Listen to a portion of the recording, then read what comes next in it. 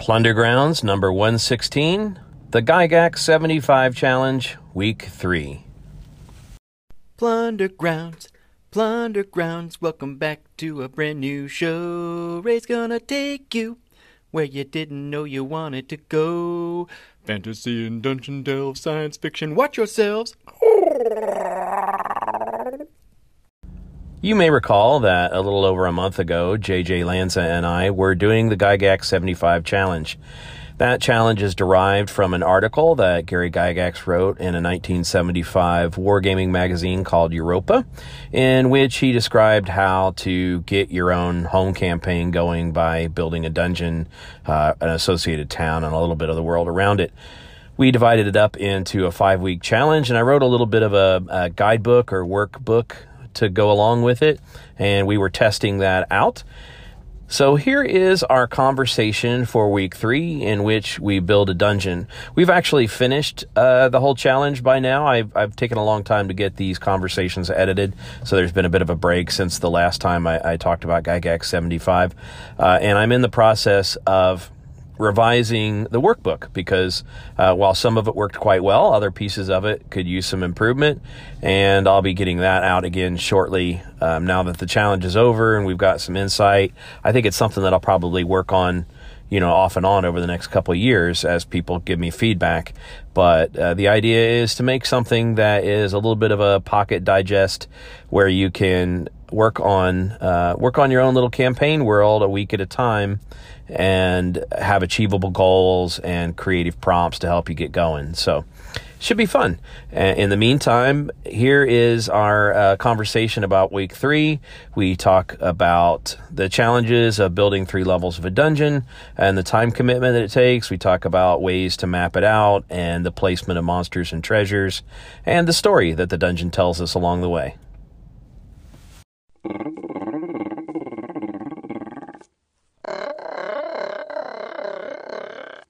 JJ, it's good to talk to you again. It's good to be back here again. So we are continuing to work on our Gygax 75 challenge, and to be perfectly honest, we are actually done at this point. We're speaking after week 5, but we have yet to talk about weeks 3 and 4, which were quite interesting. We started to talk about week 3, which is building a dungeon. How did that go for you? It's a lot of work, and I try to imagine what it was like for Gary being a full-time employee, doing his normal work stuff, and then coming home and he's got his kids and trying to get all of this stuff done. And three levels is a lot. Even 3 modest levels is a lot when you think about the layout of the dungeon, the distribution of monsters, the distribution of unusual encounters such as tricks or traps, and then finally the treasure, the allotting the treasure. Just getting all of that out there took a little bit of effort, and I think I did go a little bit beyond what was outlined for that week, being that I took the idea of the random encounters and applied them to the various environments around the dungeon and on each of the levels as well. Right, I found myself in that same situation. I think, well, first of all, we have to remember that Gygax didn't have email or Facebook or the internet at all. He had probably TV that wasn't nearly as good as what we're used to, so maybe he had fewer distractions, but yes, it is a lot of work. It's funny because I think the biggest challenge mentally for me to start with didn't end up becoming the biggest challenge, but the thought of mapping everything out, because I get kind of intense about mapping and I have to draw and redraw maps, and the thought of mapping out 3 levels of the dungeon kind of freaked me out. And so I really made a misstep. I started out by somebody had posted a picture of a temple carved from rock in India. I think it was Kalesa. I have it in my blog post. And I thought that was really cool. I thought this would be perfect. I found a floor plan of it. I started making a graph map of that floor plan, slightly simplified for my purposes and kind of visualizing what I wanted there. And then I realized I was all caught up in like one specific level, and I hadn't done any of the groundwork to kind of step back and, really think about what I wanted to do. And I quote unquote realized that when I was talking to you And you told me how well my instructions were working, and I was thinking, duh, I should follow my own instructions. Exactly. And I think with week 3, that's where I really took your booklet in hand and really followed the steps of it, or really embraced it at that point, to use that as a tool. It makes a great checklist for what are the things you want to cover to get to that point. And I think this was the one where I first realized, hey, I did some things out of order and it didn't make sense. And what it resulted in was some rework, because I had gone through and applied things incorrectly. I had treasure flowing out of the dungeon. It's like every room had massive amounts of treasure. I'm like, this isn't right. And when I went back and redid things in the correct order, then it made a lot more sense. But it's all about layering, right? Yes. You start with, what's the theme? And with the theme, you're able to say, here's what things are important. So it should hopefully make the decision-making process faster. Does this fit? Does it not fit? You can go through and say yes, no, hopefully very quickly, and just put in the things that make the most sense. Then with allotting the monsters, you're saying, here's the key things I definitely want to have happen in here. And then what other things do I want to add beyond that? And now that we've got the theme, what are the evocative elements of that theme? How can I bring that theme to light at the table? And what monsters are going to be used, what treasures are going to be used, what tricks and traps are going to be used. You've got this excellent framework now that you could literally play. But by today's standards, and I think here's where the big difference is, by today's standards, it is very bare bones compared to what you would ever hand off to somebody. These are absolutely designer notes that I'm the only one that would be able to kind of run these from the outline, whereas I'm sure you would be in the same boat. You would run yours from the outline, but it's not anything that you would ever be able to turn over to somebody else and say, here you go, here's a first level dungeon. There's still lots more stuff that would have to be added and refined to get it to that point. I think that's a great point, because I fell into this trap, and I think we often do, creators in general, or GMs, people that write, you're going to build a world. There's a big difference between building a world for publication or having somebody else run it, and just building a world out for your own use at the table. And you got to remember that you're just making notes for play. You're not trying to write a module. And that was kind of lesson number 1. For me, the work came in 2 big phases. And the second phase was monsters and treasures. So I'll get to that in a minute. But for me, after I got off of being focused in on that rock temple and took a step back, I thought the advice for themes, for features, and the idea of making kind of a mind map or node map or bubble map, whatever you want to call it, of the flow of the dungeon, that's what really helped me. And those 3 things kind of came together, but there was a bit of a sequence. Themes come first. Got to have some kind of theme in your head to get you drawing. And then it helps to have a theme for each level. I actually used a trick from Perilous Wilds where you roll and build a budget for that theme. So it tells you how many times you have to reference it somehow. And then I started making that bubble map. And then the features came as I was drawing the map. And sometimes even after I'd finish a level, I'd say, what's the most interesting room or area in the dungeon? And that became my feature for that level. Was it kind of similar for you? Absolutely. And I think the idea for using those themes and having it, generating, I need to get 6 themes, or I need to get 5 themes into this for it to feel like that. There were times where I was forced to come up with other ones. And sometimes once I got past a certain minimum number, the rest of them kind of flowed very easily. But I think that budget that you're talking about really forces you to think about, are there other ways? Are we dealing with audio cues? Are we dealing with sensory cues? Are we dealing with a type of architecture? Are we dealing with signs of what the monsters are on this level? What are all the different possible things that could reinforce this theme? And I think once you start with that, I think the rest of the stuff fills in pretty easily. Yeah, I think there might be even a bit of good advice to say, don't use the same thing each time to reinforce the theme. So like if your theme is spiders, Sure, one of the things in there could be a giant spider or a nest of spiders. Hmm. And of course, webbing and some of the more obvious stuff, right? But an arch with a stone spider as the keystone, or a like poison, like a bottle of poison or something like that. Different ways to sell the spider theme without actually referencing the same thing every time. I was going to say, what about if you had cracks in the masonry that were like a spider web breaking out? Oh, sure. Just a way to subtly reinforce the theme, but it's not necessarily spiders themselves, but the way everything's crumbling and it has a pseudo web-like design to it. Perfect. Or a cluster of like 8 glowing gems that are arranged like spider eyes. Hmm. There's just different ways to sell that theme that makes it pretty rich, and I think it's fun to try to vary it.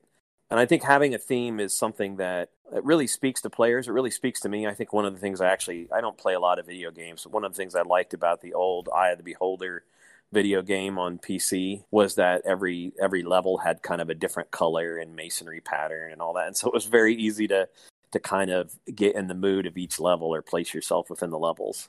Exactly. And that was the very first thing, was I needed to come up with a descriptive name for the level to help reinforce the theme. There's one theme that all of the other elements build upon. And I think that's really key. That's really the first step. Finding something that speaks to you about that level. Do you want to tell one of your themes? You have a favorite element that came out of there that surprised you? Sure. I'll start with one of the levels here. There's a level devoted to the catacombs of the Necromancer's army. And one of the inspiring elements are the catacombs under various cities, very medieval catacombs that were places to store the bones. And they take on different characteristics. Often they're decorated in a certain way. There were ones, especially in France, where they are lined with bones. And I just loved that image of you're walking down a corridor and there is just nothing but bones and skulls, and you would come upon little, not crypts, but little openings where they would lay other complete sets of bones to rest. And so one of my evocative elements is ossuary walls lined with bones. Also, painted scenes of the necromancer raising the dead, trying to make just the environment itself as creepy as possible. Yeah. Bringing this to amplify the necromancer's power. It's how many millions of sets of bones are there in these virtually endless catacombs. One of the things I really like about that is it's what I would call a super saturated theme. And I have found that subtlety is overrated in role-playing games, that usually subtlety gets you into trouble. If you really want to sell a theme, sell it. Mm-hmm. Really put it in there. And I know many GMs have gotten caught in the trap of making a clever puzzle and thinking it's really obvious, but that's because they were the ones who made the puzzle, right? I have found that I'll sometimes take a puzzle and make it painfully obvious and think, oh, they're going to blow right through this, and then watch them as they somehow overcomplicate it and make it, far more confusing than it ever should have been. I like to try to not be subtle with my ideas. Well, tell me about one of your levels. Well, okay, so the first theme that I had was Watchers. I sold that a couple different ways. There's this tomb that's carved from living rock, and so I did use some of that idea that I had originally run into in the Indian architecture, and I wanted it all enclosed, and there's kind of a colonnaded hall, and so the columns have an ancient race of elephant-headed men that are facing in 4 directions, and so no matter where you're at, you've got columns like facing you. That was one thing. In the center of the temple, there's a statue with multiple eyes around its head that's kind of reflective. And it's not a living statue, but it's part of a magical defense system. And so there is a statue like Stalker that moves around the colonnaded hall on the outside that is blind, but it watches over the hall and, mostly goes by sound. I thought it was going to be kind of clever because it's a monster that if low-level characters fought it, they're just going to get squished. The idea, though, is it's really slow, and it's just to kind of drive characters into like different spaces so they don't hang out too long in the colonnaded hall, right? That they have to kind of get into nooks and crannies or find their way into rooms and things. And then finally, another way I sold that was in the Wandering Monster table, I had some creatures from the next level down, which is there's a nest of like giant ants that have tunneled into the side of the tomb. And my word for that level was fungus. And one of the things that I had come up with the idea was that there was this, you've probably seen these science shows about fungi that take over the brains of insects and make them act funny. And so I had this like element of rogue ants that are not following the normal patterns. And one of the things that fungus does to them is it opens up an eye, like a real eye, kind of a very human eye, in the middle of their foreheads. So I've got this kind of cyclopean ant that is in the wandering table for the first level that's wandered up from below. Oh, and the other thing that I sold there was that this temple had 2 levels, and so there's kind of an overlook level. So there's a balcony, if you will, around the top and also around the inside of the temple where you can overlook or watch over the area. So I tried to sell that idea of watchfulness. But again, like, I don't think I think what you did was more successful, and that mine ultimately may be kind of subtle. It doesn't sound like it when I'm saying it, but at the same time, I'm thinking, will people get that this is all about watching? I don't know that I care, but if I were really trying to get across the idea of you're being watched, I think I would need, more elements like paintings that follow you. Or I think it's all about whether it's something that is important for the characters to figure out, or if it's a bonus if they figure it out. Right. Yeah. If they figure out that everything has a theme of watching around it, is that something that will provide them a benefit within the dungeon? And if it's there to evoke a feeling or a sense or a environment, then I think you can afford to be subtle. I think if you want to make it something that they can act upon, that's where you got to be a little more overt, like you said before. That's a great point. Yeah, it's more of an Easter egg. And honestly, just more of in some ways, just more of a creative tool, right? It's a constraint that gives you ideas. And so it's funny how by tying your hands creatively, you actually end up becoming more creative. And this is one of those ideas, right? If you could do anything, you freeze up. It's the blank page syndrome. But if you've got to come up with 5 ways to sell watchfulness, okay, I can do that, right? That gets my brain going. Right. And you hit upon a point there that I think is important. These levels aren't isolated. You purposefully in the booklet talk about add D3 ways up or down per level. And you shouldn't necessarily have to limit yourself, but I think that's that budget where you want to at least start with this many and figure out where to go from there. But then think about what are the effects of this ability to move back and forth between the levels. And that monster that you talked about, where it's introduced in the Wandering Monster table, now it's a sense of foreshadowing and it's purposeful. If you run into it on the first level and then you see lots more of them on the second level, you can take that as being forewarned is forearmed. Right. Yeah, absolutely. And I think that's important. Interconnectivity is something that people miss a lot. And one of the things that I think older dungeons were smarter about sometimes, which was providing shortcuts to like deeper levels that aren't a good thing for low level characters to use, but are there for, like, if you're going to have repeated, part of this was designed around the idea of having repeated raids on a dungeon. So when you're a higher level character, you don't want to have to thread your way through all 50 rooms of the level 1 to get to level, and then, 50 rooms of level 2 or whatever to get all the way down to level 3. You just want to like go find the shaft that goes down to 3 and tie your rope off and slide down. So I like these different interconnectivities and things spilling over between levels. And I think that makes it more interesting, right?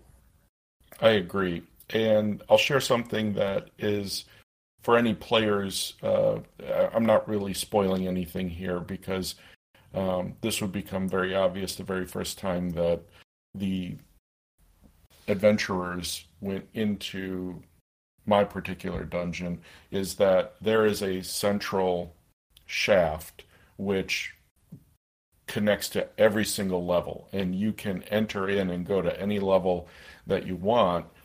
It's a bottomless pit, and it's a spiral that you're walking down along the walls of this bottomless pit, lined with bones, walking upon stairs of bones. And the fact that it goes bottomless gives you, hopefully, this idea of, I might just end up in the realm of the dead. Cool. And who knows where we go from here. It's up to the characters to decide, do we keep going down and wander into one of these lower levels? And that's something that harkens back to one of my favorite modules, which is B2, Keep on the Borderlands. When you walk into the canyon where the Caves of Chaos exist, you're simply looking at a series of cave openings along this alcove of walls here, right? So you've got this simple little valley where it's lined with caves. There are caves on the lower levels, caves on the higher levels, caves nearer to the entry point, caves further away from the entry point. And there's even a rumor that the players can learn about that says, start here, the other ones have bigger monsters. But there's nothing to prevent first level characters from going, ooh, look at that one way up there on the far back end of this little area. Let's start there, and really get themselves into trouble. I think that's great. It is a design feature because it it opens up the opportunity for a push your luck kind of mechanic. Mm-hmm. Where you might think by your wits you could get by on a level higher than you normally would go to, or lower than you normally go to, and thereby pick up treasure, out of scale with what you have gotten on the first level. And I like that. It encourages players to do dumb things, which is always fun. When you were doing this, did you come across any of the elements that you filled in as a necessity of checking off items on your list, but really wish you could have gone back to later and spent some more time on? Oh, sure. I mean, I think this process is littered with loose ends that I want to tie off later. But I think you'd have to get comfortable with those. Otherwise, you're never going to make it to the end of the week. Well, what's one that actually kind of stuck out at you, and you would have, like, one of the first things you're going to go back to and actually kind of flesh out a little bit more? I have this sort of loose concept about these amber-like gemstones on the second level that are being hoarded by these rogue fungus-controlled ants. In fact, they're kind of like hippie ants. They hang out in the fungal garden, and by having this third eye open, they're experiencing all kinds of different colors, and so they're kind of tripping out. But they have these amber stones that they've collected from the next level down, which get used in this elaborate mechanism that, because this whole thing is supposed to be a tomb, but the first level is a false tomb and kind of a temple thing. And then on the very bottom level, you have these skulls, and there's basically like a theater, and you position the skulls and the gems in such a way that you shine a light through them, and they will show you memories from the past of this race. But I haven't really worked all of that out. I want to make it obvious, like what you do with these things. So I put a pedestal there, and I was like, okay, that's where the gem and the skull goes. But I'm thinking, how do I make that really explicit? Do I do it with murals on the wall that show it? Do I do it with, what's a way that I can make it obvious but not make players feel like they've figured it out? I guess just in general, my third level was pretty sketchy. For me, I struggled with the treasures. Oh, okay. And one of the prompts in your booklet is, pick 3 treasures and place them. Create 3 unique treasures and place them. And I actually really struggled with that. And it's something that when I got done with it, I felt like, they're weak, and especially problematic in the sense that once I rolled up all the treasures, there's a serious lack of magic items, especially magical weapons. And I noticed that as I was placing monsters, the deeper levels actually require you to have some magic weapons in order to do any damage to some of the monsters there. And that could be problematic. It could just be a nature of things, but there's that part of me that feels like, oh, I really should think about that and see if it doesn't make sense to place some specific magical weapons early so that resourceful parties can at least have a chance at the lower levels. And maybe it's not, and maybe it becomes a quest. If they run into these challenges, it could be great fodder for a side quest to track down rumors of where they could actually locate them, locate actual magical weapons. So when you were randomly generating treasure, there weren't any magic items that came up through that? it was extremely minimal, huh? Yeah. I think I had. Well, I'm just looking at one of them right now, and the treasure that actually got rolled up was 2 pieces of jewelry, any 2 magic items, and 1 potion. So that's one that actually has some, but it's specifically not weapons. Right. Okay.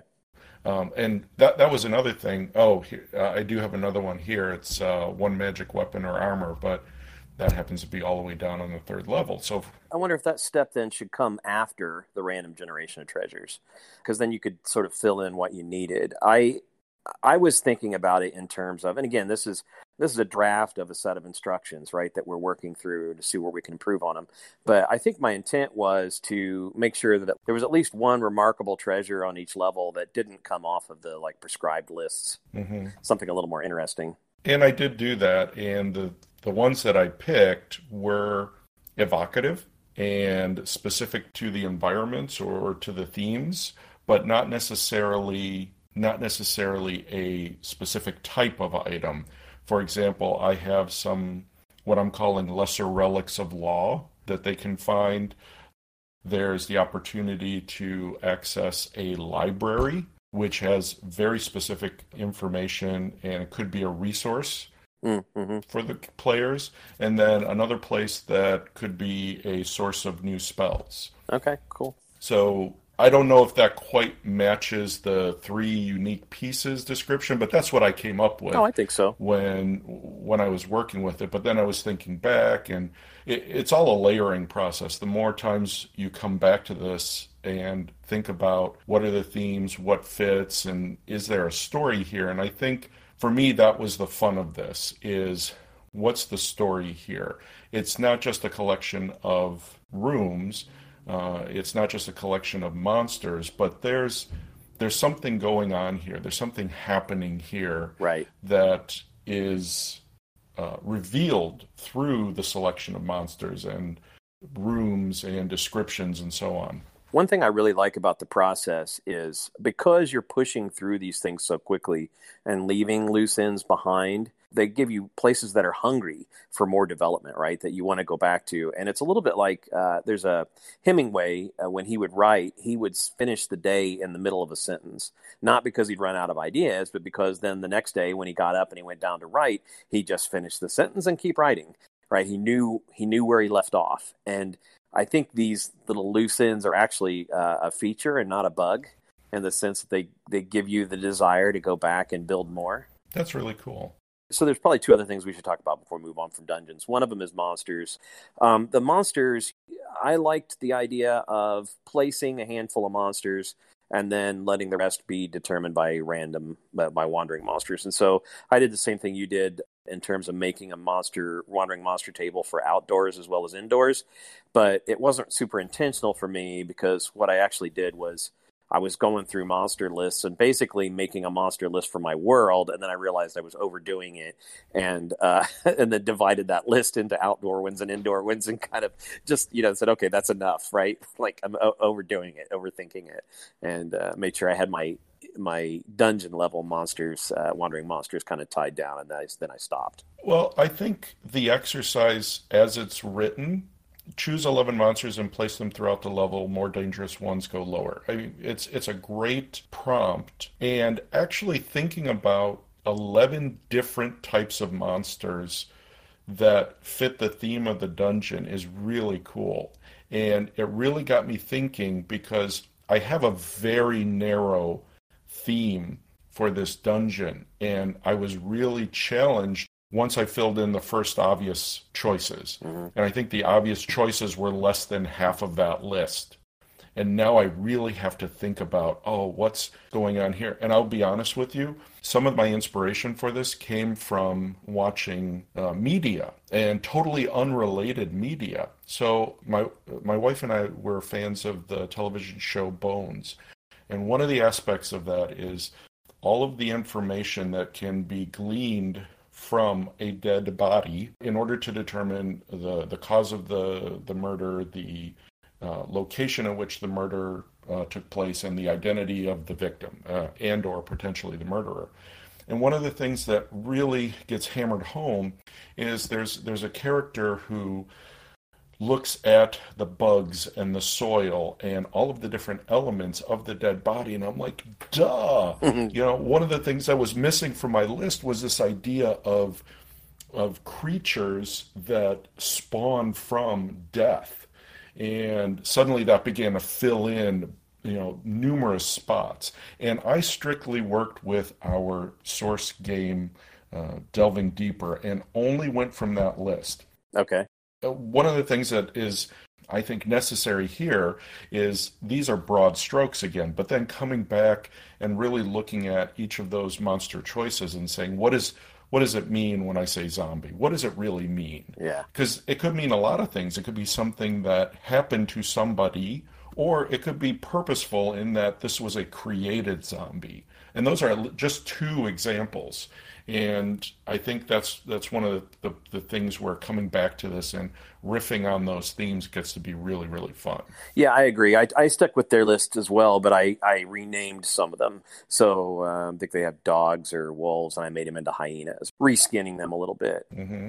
As far as these bubble maps goes, I don't know if people know what I'm talking about when I say this, but you draw some circles or squares or whatever shapes you feel like on a page. Maybe they sort of look like what the rim would be, maybe they don't. And you write into that bubble an idea. Like I'll talk about my ant layer, right? So I have a bubble with like fungal garden, and a bubble with underground lake for their water source, and a bubble for the room of the queen's guards or whatever. And then I connect those with lines, and sometimes I'd write on the lines like downslope or slippery or choked with dead bodies or whatever. And basically then just kind of make a flow map. Not worrying about if the lines are a certain length or they had, I don't even do this on squares, right? I'm just doing this on blank paper and just trying to get the general flow of where people could go in exploring the space, and making sure that it's not too linear, that it has, different ways in and out of places, different paths through. When I went to that, instead of getting focused on making that grid map of the temple, everything opened up for me. Within about 40 minutes, I had all three of my levels sort of planned out in bubble maps. Then I was deciding, how much of this do I actually need to draw on hex paper, if any of it, or graph paper, if any of it. Mm-hmm. How did you feel like that bubble map exercise came out for you? So it came from first starting with the prompt, which was determine how many rooms you're going to add to this level, and then naming those rooms. And again, it was a case of the obvious ones came real easy, and then working through, thinking about the theme for the level, what else would be here, and just kind of extrapolating from there. Then I'll actually tell you, on one of my levels, a story emerged in the sense that I had a particular set of creatures, but then to make it interesting, just so it just wasn't all these different creatures, when I started thinking about them, are there different factions of this creatures in this level? And then saying adamantly yes. And then that led to creating other areas. For example, places where they interact with each other or they war with each other, and thinking about all the potential things that could happen as a result of that. And so that helped me place things around the entry level to that level of the dungeon, and just like you said, just drawing the lines between them. But I drew them kind of hinting at what the level was like. Yeah. So if the level was very organic and cavern-like, the lines kind of flowed all over the page. But if it was more methodical, then the lines were straighter. And just thinking about it in terms of, we talked about it before, walking the map. What areas can I get to? What areas do I have to go through to get to other areas, and so forth? Exactly. I think that was a fun exercise, and I think here's where the instructions really were helpful, which is that number of rooms. Now, granted, these aren't meant to be prescriptive steps, right? They're rules that are made to be broken if you need to. Like if you need one more room to tell your story, then you add a room. Of course, you don't stop just because but it gives you an achievable goal, right? And so the number of rooms, the numbers of ways up and down, the fact that you have to work all those in, and then the themes. The exact same thing that happened to you happened to me, which was the process itself began to tell me a story. And of course, I'm telling myself a story here, but it's because of the prompts and things that the story emerged. And, so the story of this fungus theme that developed these rogue ants, and then the rogue ants needed a place that was separate from the other ants. And so I had this fungal garden, which was also part of the theme. And the fact that they had, the connection between the second level and the first level, well, that's where the ants have tunneled into the rock tomb, right? And, finding a way to explain all the things that you sort of generate gives you just the impetus of a story. And I think you end up in places you wouldn't have if you'd just sat down to say, okay, this is an abandoned dwarven mining operation. I'm going to draw it out. Right. So looking at the steps or the prompts for week 3, what was your favorite prompt? I don't know. What was yours? You tell me, and then maybe I'll think of mine. Sure. So my favorite one, and this was such a great exercise, was describe the entrance to the dungeon in 7 words. Yeah, that's a good one. And I absolutely loved that one. And what I came up with was spiral stairs around a skull-lined bottomless shaft. And that, once I wrote that, it was like, bingo. I feel like creativity sometimes is just all about coming up with the right questions to ask. And this is something that you and I have both had experience with Dungeon World, right? Dungeon World teaches you to ask interesting questions. And then if you ask an interesting question in the right way, then the players they may have come up with interesting answers anyway, but you sort of help them, right? You spur something. You can see the light go on in their head, like, I know the answer to that question. And they come up with an answer. And I think a lot of creativity is just driven by that. So yeah, I think my goal with the instructions is to just hit notes for people, right? To get them over the hump, whatever creative hump that is, to get them over the blank page, to get them past hurdles, to let them know that they've achieved something so they can claim a victory each week and all that. I want to say that absolutely this was, with these instructions, I was able to achieve something that I only really did once or twice before with extreme amount of effort, and I think less success than I had this time around. I feel that what I did before pales in comparison to this. And I'm not saying that this is the greatest dungeon in the world, but I'm saying for myself, this is something I would just love to run. And I'm actually looking for taking this to the point where I get opportunities to actually run this for some folks. Fantastic. I would agree, and I'm not taking credit for all that and patting myself on the back and saying that. I mean, I pulled some ideas from different places, one of them being like Perilous Wilds dungeon budget, and some of it from Garrett Gygax's article and whatever. But I agree that the result was as good or better than I sort of expected and hoped it would be. I feel very attached to the thing I created. That will do it for this week's Plundergrounds. Stay tuned. I'll get weeks 4 and 5 of the Gygax 75 Challenge up shortly. In the meantime, thank you to Logan Howard of the Swordbreaker Zine and Podcast for my cool theme song. You can find links to all my projects at www.rayotus.com. That's RAYOTUS. And at that site, you can find links to my Patreon if you'd like to support the show to the tune of $1 a month for as many months or a few months as you'd like. Anything is appreciated. And thank you to all of my Patreons that make this show possible and my other creative efforts possible. I love the whole network of creativity that's grown out through Patreon and the internet. And I continue to believe that this hobby is best served by independent creators making cool stuff, and try to live by that and support other creators doing the same. So thank you very much. And until next time, look out for those rust monsters.